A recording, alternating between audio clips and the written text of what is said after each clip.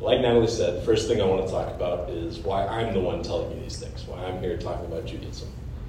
My name is Max Friedman in English. Growing up, my Hebrew name was Moshe Ben Doran, and that is the name that my Hebrew and Torah teachers referred to me as, because for kindergarten through 8th grade, I went to Torah school. I studied Hebrew and I studied Judaic theology every day, and I went to Jewish services 3 times a week, and I had my bar mitzvah in 2012. I'll talk more about that a little bit later. But all that time, growing up from as long as I can remember, I was a very devout atheist. So I believed in my heart of hearts that there was no God, that religion is the opium of the masses, and that religion just exists to explain things that science can't explain. And I believed that to my core until I was 15 years old. And I was and am an avid scuba diver. And one day when I was 15 years old, I was on a dive just like any other. I had been on dozens before this one. And I can't tell you why this happened on that particular day when I was 15 years old, other than to say that God reached out and tapped me on the shoulder. But there I am. I'm 100 feet underwater on the Atlantic continental shelf. I'm staring out at 4,000 feet of deep blue void. I can't see anything but the color blue. I can't hear anything at all. And for whatever reason, this thought just popped into my mind, that there are only 2 ways to explain how I physically got there. One is that by pure cosmic coincidence, lightning struck an amino acid chain billions of years ago. Sometime later, a fish crawled out of water. Sometime after that, one of the great apes walked between 2 trees. And then sometime after that, here I am, a primate wearing a backpack with 85 atmospheres of oxygen on my back. And then all of that happened by chance. So that's one explanation. The other explanation is that God is real. And when I had that thought, it's like I could feel the atheism leaving my body. So I had that thought, 100 feet out of water. I realized, all right, I'm not an atheist anymore, but I'm just a theist, because there were some problems with Judaism. I felt like Judaism wasn't giving me personally the complete picture. So I got home and I basically started religion shopping. I looked at shamanism, I looked at Shintoism, Hinduism, Buddhism, you name it, I probably looked at it for a little bit. Until one day I found myself at Dunwoody United Methodist Church watching a Protestant service. And I thought, well, hold on, now we're getting somewhere. I felt like I was getting some of the pieces that I thought I was missing in Judaism, but that I wasn't quite there yet. So then I checked out an Orthodox service and I thought, well, warmer, but not quite. And then one day when I was 15 years old, I went to All Saints Catholic Church and I watched a Mass. And I thought, I think I like everything I saw here. So then I heard about RCIA. I heard about there was this cool program where they just explain Catholicism to you. So I was like, all right, I'll go check that out. I'll go to RCIA. I'll show up every Sunday until the exact moment that I have a question that isn't answered to my satisfaction, and then I'll go look at another religion. So I went every Sunday. I asked an annoying amount of questions, and that moment never came. So the Easter Vigil, when I was 16 years old now, I was like, I said I'd leave as soon as there was a question that nobody can answer my satisfaction. It never happened, so I guess I'm Catholic now. So I got baptized, I've never looked back. All right, that's enough about me. Why is this important? Why are we talking about Judaism in a Catholic cathedral? Well, quotes explain things better than I can, so I'm going to start with some quotes. The first, this is important because the Catechism tells us so. A better knowledge of the Jewish people's faith and religious life as professed and lived even now can help our better understanding of certain aspects of Christian liturgy. So Judaism is important because understanding the Jewish faith helps us understand our own faith. And this second quote, short 4-word quote from Pope Pius XI, is very near and dear in the hearts of many Jews. So this quote is from 1938. Nazi Germany was beginning to impose their policies on the Jewish people of Germany, and anti-Semitism was on the rise in Europe. And Pope Pius XI said to a group of Belgian pilgrims, spiritually, we as Catholic are Semites. We are descended from the Jewish people, and anti-Semitism is incompatible with the Catholic Church, as we as Catholics are spiritual Jews. And this is sort of seen among Jewish people as the first theological nod about the many links between the Catholic Church and the Jewish faith. So now let's get into Judaism. Before I talk about the faith itself, there are a couple, for lack of a better term, logistics I need to talk about with Judaism. And the first is that Judaism is an ethno-religion, meaning that it is as much an ethnic identity as it is a religious one. And the reason for that is that there are very low conversion rates into Judaism, because the Jewish faith has no call to evangelize. There's nothing in the Jewish faith that says you have to be Jewish to achieve salvation, or that there is any eternal benefit to being Jewish. In fact, within the Jewish faith, it is seen more as a burden. So in the Old Testament, we see that the Jews were God's chosen people. But that comes as a burden, not as a benefit. That because the Jews are God's chosen people, there's more expected of them, not more given to them. So there's no call for Jews to seek out other people to convert.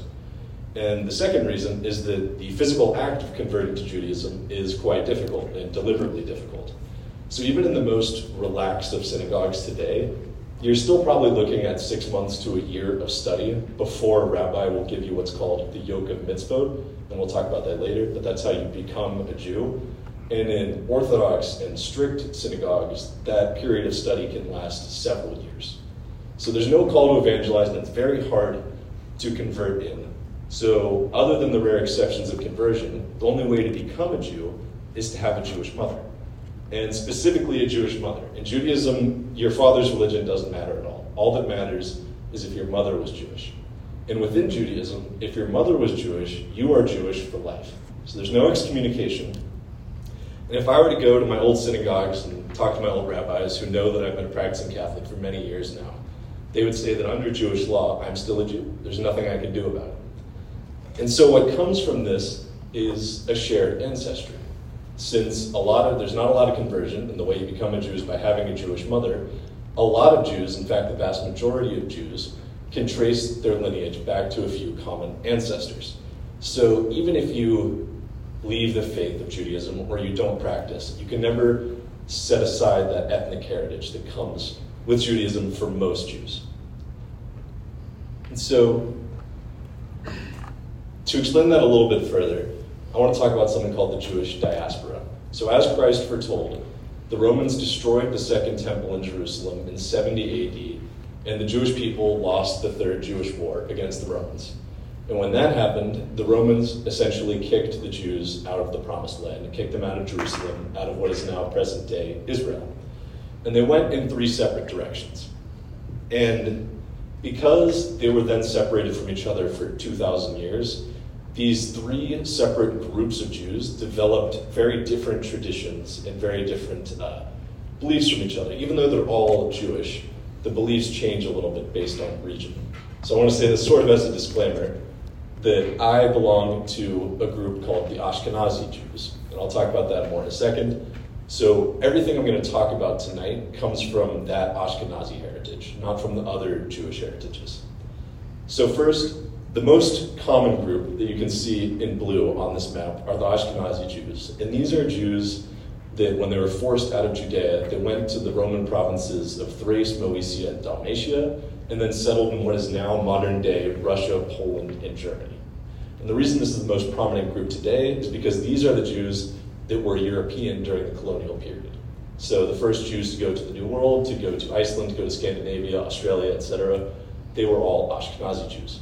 So if you know a Jewish person in America today, it's more likely than not that they are an Ashkenazi Jew.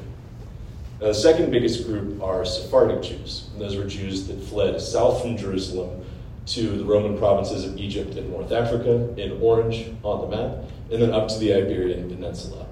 And since these were the Jews that were in Spain during the colonial period, that's why Latin America is marked as later Sephardic. And then finally, the third main group are the Mizrahi. And these are Jews that spread east through the Parthian Empire and settled in the Middle East and in modern-day Asia. And then the final logistic I want to talk about, and then we'll get into the heart of what it is to be Jewish, is that there's no central hierarchy in Judaism. So as we know, we have the Pope, we have the College of Cardinals, we have bishops, priests, deacons, all of it. There's no analog to that in Judaism. So we know from the story of Christ's Passion that at the time of Christ's ministry, there was the Sanhedrin, there was Caiaphas, the high priest, there was Herod, the king of the Jews. None of that has existed since the diaspora began. So there's no leading authority on what it means to be Jewish. So opinions can change based on region and even synagogue to synagogue. So now let's get into a little bit about the general belief structures. I think when you're examining a religion or a belief system in general, the best way to start is to see how they answer the three big questions. Why are we here? What happens after we die? And what's the point of it all? So the first question, why are we here? If you were to go to a rabbi today and say, Rabbi, physically, why are we here? Why as people, how did we get here? You might find that their answer is pretty similar to what the Catholic Church would tell you. God created the world in 7 days. He created man in his own image. He placed man in the garden through Adam and Eve. There was the fall, Abraham, Isaac, Moses, and so on. The one difference is Jesus doesn't play a role in that story for Judaism. So the why are we here? Very similar between the two faiths. But that next question of what happens after we die is probably the starkest contrast between Judaism and Catholicism, and it's one of the pieces that I felt was missing and what led me to seek out a different religion. So there's a lot of debate in Judaism about the afterlife, and it really comes down to three main schools of thought. The minority view is that there is a Christian-like afterlife. There's a garden that functions very similar to our heaven, and it's where souls who are worthy of reward go after they die. And then there is Sheol, which functions very similarly to our hell, and it's where souls unworthy of reward go. The middle view, the more agnostic view in Judaism, is that it doesn't really matter if there's an afterlife, because we, as mortal human beings, we can't conceptualize it anyway. So there's no point in worrying about it. What matters is the here and now. But the majority view, and the one I was raised in, is that there's nothing after this life. That God created man from dust, to dust we shall return, and that's the end of the story. And the key thing that transcends all three of these beliefs is that the focus in Judaism is solely on the here and now. That the afterlife isn't what's important. What's important is what we do here and now, today. So that leads into the third question. What's the point of it all? What does focusing on the here and now mean? What does it mean to leave a Jewish life? And this is another one where I'm going to have a quote to answer it. So Rabbi Hillel was a contemporary of Jesus. He died in 10 AD, and he's widely viewed as by Jewish scholars to be one of the greatest Jewish rabbis who ever lived.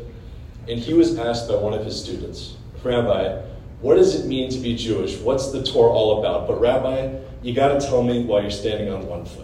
Cut to the chase, give me the spark notes. And Rabbi Hillel said, that which is hateful to you, do not do to others. This is the whole Torah. The rest is commentary. Go forth and learn. So in other words, the short answer of what it means to leave a Jewish life is simply to obey the golden rule. But Rabbi Hillel, he did miss a couple things, so there's a longer version that I'll give. And that is what I mentioned earlier, the yoke of the mitzvot or the yoke of the commandment. So what it means to be Jewish is to obey all 613 of God's commandments to Moses. And to break one of those commandments in Judaism is to sin. If that sounds a little bit familiar to Catholicism, it's because it is. It's part of what it means to live a Catholic life, too. And something important to note is that there are no sacraments in Judaism. So there's no sacrament of reconciliation. There's no structured act of confession. But the act itself of seeking and receiving forgiveness for your sins is just as important in the two faiths. So in Judaism, if you have sinned against God, if you have broken a commandment against God, you're not allowed to confess that sin to anyone. So it's not just that you don't do it through a rabbi or a priest. You're actually not allowed to. If you sin against God, you have to go completely on your own to a quiet room, confess that sin directly to God, and then you're forgiven. But if you sin against a person, you can't even ask God's forgiveness. In Judaism, you have to go to the person. So if I stole Braxton's favorite shirt and didn't give it back to him, the only way I could be absolved of that sin is if I go to Braxton, personally apologize to him. But in Judaism, Braxton can spurn me. He can say, nope, I don't forgive you. There's no onus on him to forgive me for stealing his shirt. And it's called the rule of the three apologies. It's my duty, it would be my duty as the sinner, to go to Braxton and apologize to him up to 3 times. And if on the 3rd attempt Braxton still won't forgive me, then and only then am I forgiven by God. So that's essentially how confession works in Judaism. So the next thing I want to talk to you about is Scripture. Where do the Jews get all this? Where do they get their information? What books do they look to? And there are 3 sources of Scripture in Judaism. The first, this scroll right here, is the Torah. You might have heard the name before. The Torah contains the big 5 books of the Old Testament: Genesis, Exodus, Leviticus, Numbers, and Deuteronomy. And these are the 5 books. They're God's law as given to Moses. And so these 5 books are often referred to as the books of Moses. And to be a true Torah, or what's called a Sefer Torah in Judaism, all 304,000 Hebrew letters of those 5 books need to be handwritten with quill and ink on a special type of parchment made out of animal hide that is then treated with salt and tree bark and rolled into that enormous scroll. And that's a Torah, and that's the heart of Jewish scripture. The second source is the book in the middle, which is called the Talmud, and it functions very similarly to our catechism, and it is one of the inspirations for our catechism. Because the Talmud is essentially a group of commentary. It's opinions and comments from thousands of rabbis throughout history, starting as early as 1500 BC and ending around the 5th century AD. And it essentially answers all the questions you might not be able to find directly in the Torah of what it means to live a Jewish life. And then the third source is called the Tanakh, which we often refer to as the Hebrew Bible in Catholicism. And that's where we find the other 19 books of the Old Testament. So if you open the Bible, you'll notice there are 24 books in the Old Testament. The Torah only contains 5. The Tanakh contains the other 19. So that's where we get all the books of the prophets, Lamentations, and all those other books that make up our Old Testament. They come from the Tanakh. So that's Jewish scripture. Next, what does a Jewish service look like? Well, first, in Judaism, the Sabbath, or Shabbat, starts at sundown on Friday night and ends at sundown on Saturday night. So Jewish services take place Saturday morning instead of on Sunday, like our Mass does. And a Jewish service typically lasts about 2.5 to 3 hours. Sometimes a little longer, sometimes a little shorter, but it's typically 2.5 to 3 hours. And it starts with a period of praise and worship, which usually includes psalms and other song-like prayers, and it's meant to be uplifting. It's meant to be essentially a warm-up for the congregation, to sort of focus the congregation's minds that, all right, we're about to pray, well, let's be happy about it. And it's usually accompanied by an instrument, and I've never been able to understand why, but in America, that instrument is almost always an acoustic guitar. I don't know why, but it just is. And then after that period of praise and worship, there's something called the Barhu. And the Barhu, it's literally the music stops abruptly when we get to that point in the Jewish service. And the Barhu is the actual call to prayer. It's the rabbi saying, all right, enough fun. Let's get down to the serious business of praying. And the Barhu takes the form of a call and response. So the rabbi initiates a prayer, the congregation replies, and then the rabbi says it again. And if that sounds familiar, it's because that's where Lord have mercy, Christ have mercy, Christ have mercy. That's where it comes from. It comes from the Barhu. And then after the Barhu comes the 2 most important prayers in Judaism, the Shema and the Amidah. So the Shema, one of the commandments that God gave Moses was that Jews had to pray this prayer twice a day. And practicing Jews, observant Jews today, still do this twice every day.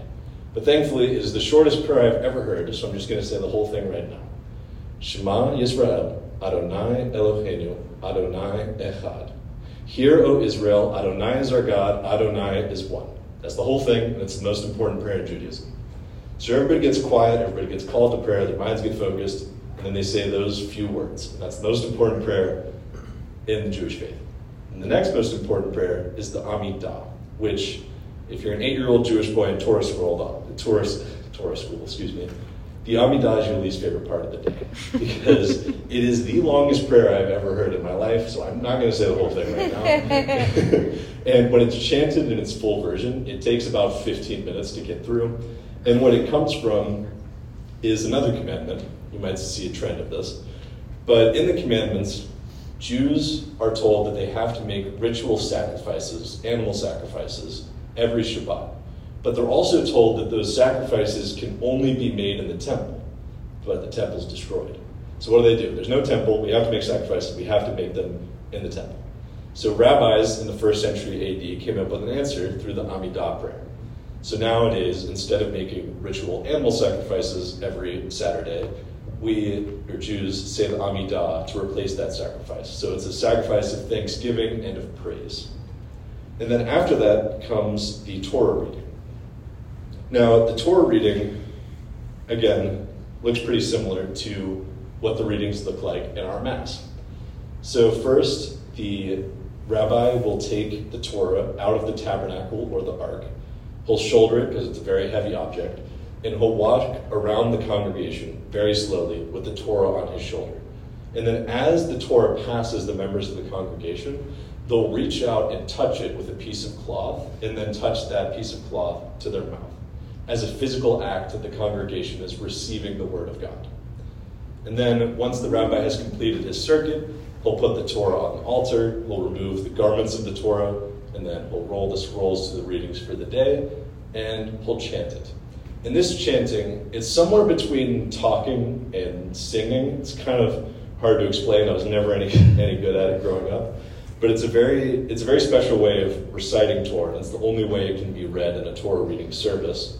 And then after that, the Torah is bound back up, it is clothed again in its garments, and then it is placed back in the tabernacle. And then the rabbi will give something called the Devar Torah, which is exactly what a homily is. So the rabbi will say, here's what the reading's about, here's how you apply it to your life. It's a sermon just like the ones you hear in Mass today. And then next, there's the Kiddush, which is the blessing over the wine. And you'll notice it comes right after the homily. You know, we still do that too. And then there are concluding prayers, and 3 hours after you begin, the service is over. So, next thing I want to mention are holidays. And I don't want us to be here until midnight on a Tuesday, so I'm not going to talk about all of them, but I'm going to talk about the 3 big ones. But first, we got to talk about the Hebrew dating system, because the Hebrew calendar looks very different from our own. Because the Jewish people and the Jewish faith, they use a lunisolar calendar. So the months are lunar months. They're 29 or 30 days long, and they follow the cycle of the moon. But the solar component is that once every 19 years, a full leap month is added to the 19th year, so that the years coincide with our Gregorian calendar. Otherwise, it would just be a whole mess. So there's a leap month, and that is the solar component, but mostly the Jewish people follow a lunar calendar. And today's date is the 21st day of Av of the year 5783.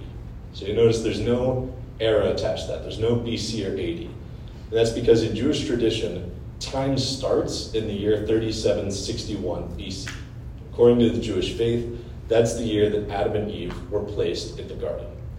So this year in the Jewish calendar is 5783 because it's been 5,783 years since Adam and Eve in the garden, according to the Jewish tradition.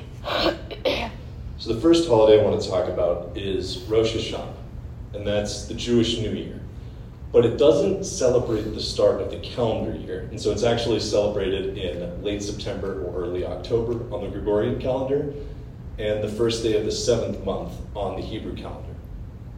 And what it celebrates is the actual placement of Adam and Eve in the garden, the day that man's role in God's creation was initiated. And the way that the occasion is marked is with 2 main traditions. The first is through the blowing of something called a shofar, which looks like that. And it is a ritual horn made out of ram's horn. And it makes a very unique sound that I wouldn't exactly say is a good sound. It honestly sounds a lot like a really cool burp, I guess. But it's a very loud sound. And the tradition comes from the Old Testament, the book of Boaz, the book of Ruth, where we are told that you're supposed to make a noise to mark the occasion of the new year. Why that noise became the shofar, I'm not sure. I did a lot of research, did a lot of Torah school. I don't think anybody really knows, but that's what you do it with. And the other way you celebrate the occasion is by eating apples dipped in honey. And that's to evoke a sweet new year. So it's a very happy holiday. It's very festive. And then 10 days later, you get to Yom Kippur, which is the holiest day of the Jewish year, and it is the exact opposite of Rosh Hashanah. There's no happiness in Yom Kippur. It is a day of complete and total fasting, ascetic behavior, and reflection. And so when I say complete and total fasting, on Yom Kippur, observant Jews can't eat or drink anything, not even water. You can't work, you can't play, you can't use electricity, cook, clean, nothing. You're not even really supposed to talk. The only thing you're supposed to do for the entire day is think about all of the sins you've committed in the previous year, and then go find the people you sinned against and apologize to them. And that's all you do for the whole day of Yom Kippur. And those two, Yom Kippur and Rosh Hashanah, form what's known as the Jewish high holidays. That's why I think they're worth mentioning, is they're the most important holidays in Judaism. The third holiday I want to mention is one that is very important to Catholicism, and that is Passover. So Passover is 8 days long. It's typically celebrated in April on the Gregorian calendar, and it almost always overlaps Easter. And the purpose of Passover is to remember and to celebrate the story of the Exodus, of the Jewish people being freed from their slavery in Egypt. And when I say commemorate, the two ways that this is really done are, one, Jewish people during Passover do not eat anything with yeast in it at all. Because the story goes that when the Jews fled Egypt, they were in such a hurry that they couldn't bake any bread. So instead, they placed a mixture of flour and water on a rock and let it dry, and it turned into something called matzah, which, just imagine the driest cracker fathomable. Like, it makes a saltine look refreshing, but that's pretty much what you eat during Passover. And one of the ways that Jewish people over time have found a way to make it appealing is through something called matzo ball soup, and if you've never had it, it's awesome, and I urge you to find a Jewish deli and get you some because it's great. So that's one way. The other way is through something called Passover Seder. The Passover Seder is a 4-hour-long dinner that I will, again, not go over every component of, but in the Seder, you commemorate every single aspect of the slavery in Egypt and of the freedom and of the wandering in the desert. And some of it is as simple as dipping parsley in salt water and tasting it to remember the tears of the Jewish ancestors who were slaves in Egypt. And some of it's a little more complicated and a little more abstract. And there are two things I want to talk about that we celebrate at the Seder. So one is 4 cups of wine are blessed and consumed by the people attending the Seder, and this is to commemorate and to fulfill the old covenant made between God and Abraham. And I mentioned that, and it'll be important a little bit later. And the second one is we commemorate the 10 plagues. We count, and we talk about the 10 plagues that God, through Moses, inflicted on the Egyptians to get the Pharaoh to let the Jewish people leave. And the 10th of those plagues, the final one, the one that got the Pharaoh to say, all right, the Jews, you can go, you can be freed, was the death of the Egyptian firstborn. So God told Moses and told the Israelites that he was going to send an angel of death to Egypt to go over every household and kill all of the firstborn children. But he told the Jewish people they were to take a sacrificial lamb and slaughter it, and that the lamb's blood would then be placed on the walls, door frames of the Jewish homes. And so when the angel of death came down from heaven, he would see those homes marked with the blood of the lamb, and he would pass over them and spare their children. So that's where the name Passover comes from. And if the symbolism of Passover and the blood of the lamb sounds familiar, it's because it is too. And some of you might know this, a lot of you might know this, but the Last Supper that Christ had with his disciples was a Passover Seder.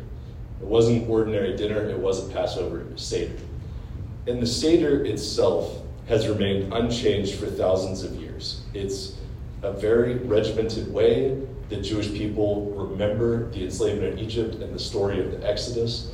And so when Christ said to his disciples, do this in memory of me, he wasn't saying, do this as a symbolic gesture, do this to remember me.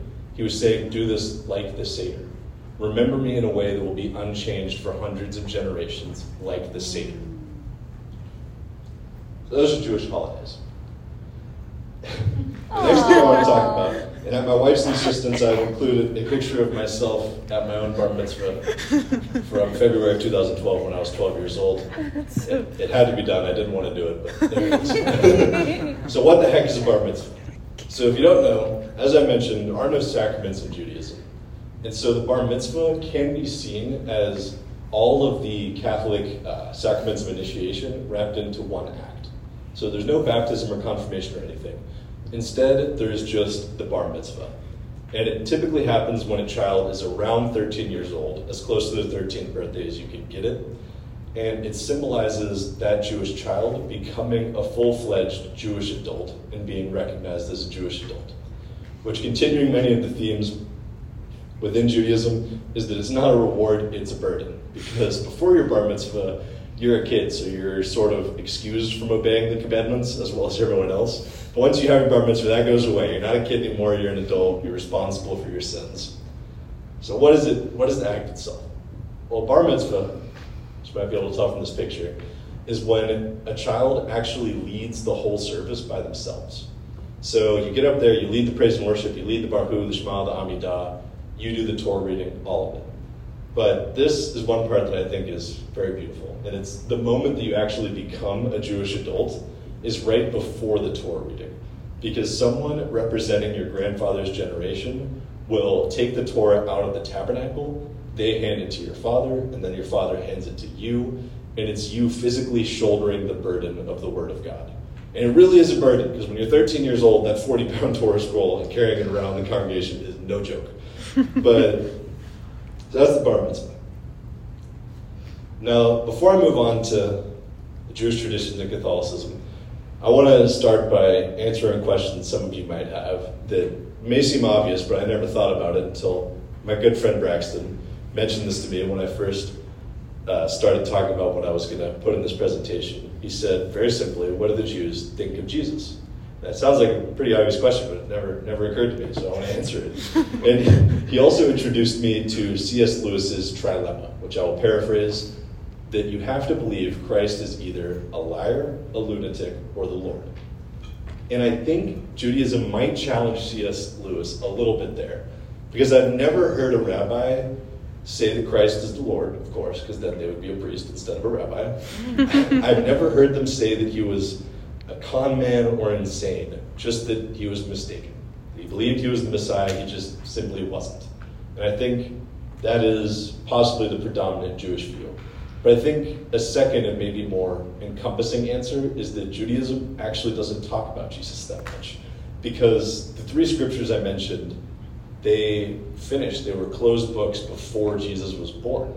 So he doesn't actually appear in Jewish scriptures really at all. There's some debate a little bit because the Talmud, the later entries in the Talmud mention someone named Yeshu or Yeshua. And there's some debate that might be a reference to Jesus. But beyond that, Jesus doesn't appear in Jewish scriptures. So if you talk to a Jewish theologian, Jesus just really isn't mentioned that much. So I want to get that question out of the way because I really should have seen it coming, and I didn't. So let's talk about some of the traditions. So the first one I want to talk about is the tabernacle, and I guess I could have taken that picture out because we have one right there, a great example. But you'll see on the left, you probably recognize it, it's a Catholic tabernacle. It sits behind the altar in the church, and it is a repository for the host, the Word of God made flesh. And in a synagogue, behind the altar, you will see this, often called a tabernacle or an ark. And it houses the Torah scrolls, the Word of God. So we have the tabernacle, we put it behind the altar, we use it to house the Word of God made flesh because we inherited it directly from Judaism. You still see that in synagogues to this day. And the second is the candle. You see, the tabernacle is always accompanied by a candle, and right now it is not lit because the candle helps us to remember that Christ, who died to redeem us, is present. So when the host is in there, the candle is lit. And this too comes from Jewish tradition, because the Ark of the Covenant in the temple in Jerusalem, before it was destroyed, was always accompanied by a candle to recognize that the covenant made between God and Moses was physically present. So that's why the candle accompanies the tabernacle to this day in our churches. And the last sort of basic tradition is the procession. So if you walked into a synagogue at the beginning of Saturday services, you might actually think you were in a Catholic church because the processional is exactly the same. The congregation stands, they look towards the entrance of the church, and they recite one of the 150 psalms. The rabbi processes down the central aisle, he goes up to the altar, he kisses it, and then the service begins. So that is why our processional happens in the order that it happens in, because it's exactly the same as in a Jewish service. Next are some Hebrew words. So some of you might know this, some of you might not. We actually speak quite a bit of Hebrew in the Catholic Mass. So the first and most common is Amen. Amen is directly a Hebrew word. It passed through Greek and then through Latin and then to English, but always just Amen. and it means truth or certainty. So when you say amen at the end of a prayer to affirm the correctness of that prayer, to say that that prayer is true, to sort of double its meaning, you're speaking Hebrew. You're saying that prayer is true. And the second is alleluia or hallelujah. That too is a Hebrew word. And it's actually a two-word phrase. Because in Hebrew, hallelu means praise, and Yah is the shorthand for Yahweh, which is the Jewish word for God. So hallelujah just says praise God. That's the same way we use it. It's the same word we use to this day. And the third, and in my opinion the coolest, is Hosanna. That too is a Hebrew word, Hoshana. But when Jews say it, it is said as a cry for help or a plea for salvation. Pray God, save us, or please God, save us. That's what Hoshana means in Hebrew. And there are stories that when Christ came to Jerusalem, Jews went to him and said, Hosanna, Hoshana, save us God, God be our salvation. But when we say it to mean the same thing, but in a different tense. Because we say it as God saves. Because we're not waiting for the Messiah, we're not waiting for salvation.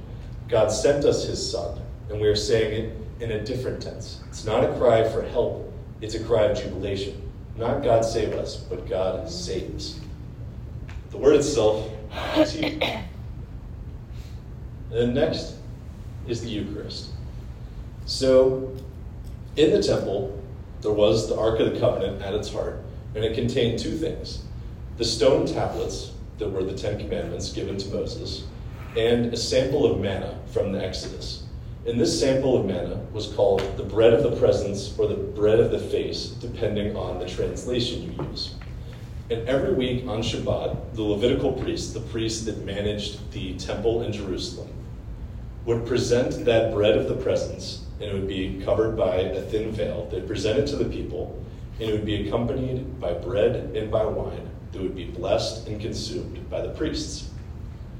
And the blessings that the priest would say over the bread are Baruch atah Adonai, Eloheinu melech haolam, hamotzi lechem in haaretz.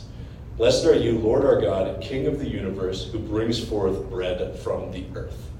And then the Kiddush prayer, the prayer said over the wine, was Baruch atah Adonai, Eloheinu melech haolam, Borei peri hagav. Blessed are you, Lord our God, King of the universe, who creates the fruit of the vine. The fruit of the vine and the work of human hands. We took these prayers and put them into the consecration of the Eucharist. So, the last thing I want to touch on, and then I'll move on to RCIA, is some of the things I mentioned about Passover.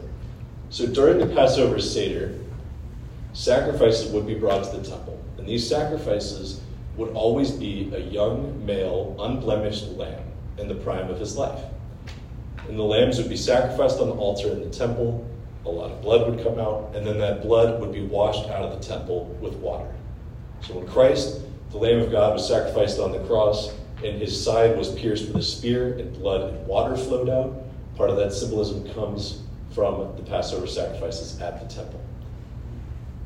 And then the last thing is, like I mentioned earlier, there are 4 cups at the Seder. And blessing and drinking those 4 cups fulfills God's covenant with Abraham. And at the Last Supper, Christ didn't drink the 4th cup, because when he was on the cross and being crucified and dying for our sins, he was given that 4th cup. And that act, right before his death, was him fulfilling the old covenant. And that is a part of the Passover tradition. So both these things, Judaism and our Jewish traditions and Catholicism, are both, it's 4,000 years of theology. It's a lot to talk about. I don't want to spear till midnight. But I urge you to, if this stuff interests you, I urge you to look into it. I know I'm very biased about Judaism, but I find it very interesting. And the last thing I want to leave you with is to talk about RCIA or OCIA. So what is RCIA? What happens at RCIA? Well, it's a time of reflection, of prayer, instruction, and of formation. Really what happens is that every Sunday, prospective Catholics, they go to their local parish. They're slowly introduced to the faith. They're slowly introduced to what it means to be Catholic. And they're given the opportunity to ask questions to their sponsors. Prospective Catholics are paired with a practicing Catholic sponsor, who helps guide them through the process and explain these things to them. Why is it important? Well, first and foremost, I think it's a great opportunity to evangelize. I think, not for everyone, but I think often the call to evangelize is a lot about getting non-Catholics to RCIA. I think sometimes it can be forgotten that you sort of have to get them across the finish line. And for some people like myself, we didn't need any evangelization to find the church. We found it by accident or being guided by God. However it happened, a lot of converts find their way to an RCIA program without being evangelized to. But they're not there yet. So being there, answering questions, and helping those prospective Catholics is a very important route of evangelization. And another thing is being there and showing that your parish is an open community and an accepting community is very important to prospective Catholics. Because even though you're joining a faith, you're also joining a particular parish a lot of the times. So being able to go to that parish and see that it's not just, practicing Catholics that don't really care about whether or not you actually become one of them, but that it's actually a community that's there to answer your questions and to help you become one of them is very powerful. And me personally, and in my lived experience, I think there's really no limit to the change you can make in a confused person's life just by answering the questions that I needed answered in order to become Catholic. The last thing is, how do you get involved? Well, if CTK is your home parish, I urge you to contact Bernadette Flowers. She is the head of adult faith formation here at the cathedral, and she runs RCIA. You can become a full-blown sponsor if you really want to, but even just going to retreats or showing up to RCIA meetings here and there can be very helpful to show prospective Catholics the community that they're about to become a part of. So if you are interested, October 14th is when RCIA starts this year with a day-long retreat, and then it meets 8:30 to 10 a.m. every Sunday, and it ends with Easter Vigil on March 30th. So that's all I have. Do you have any questions?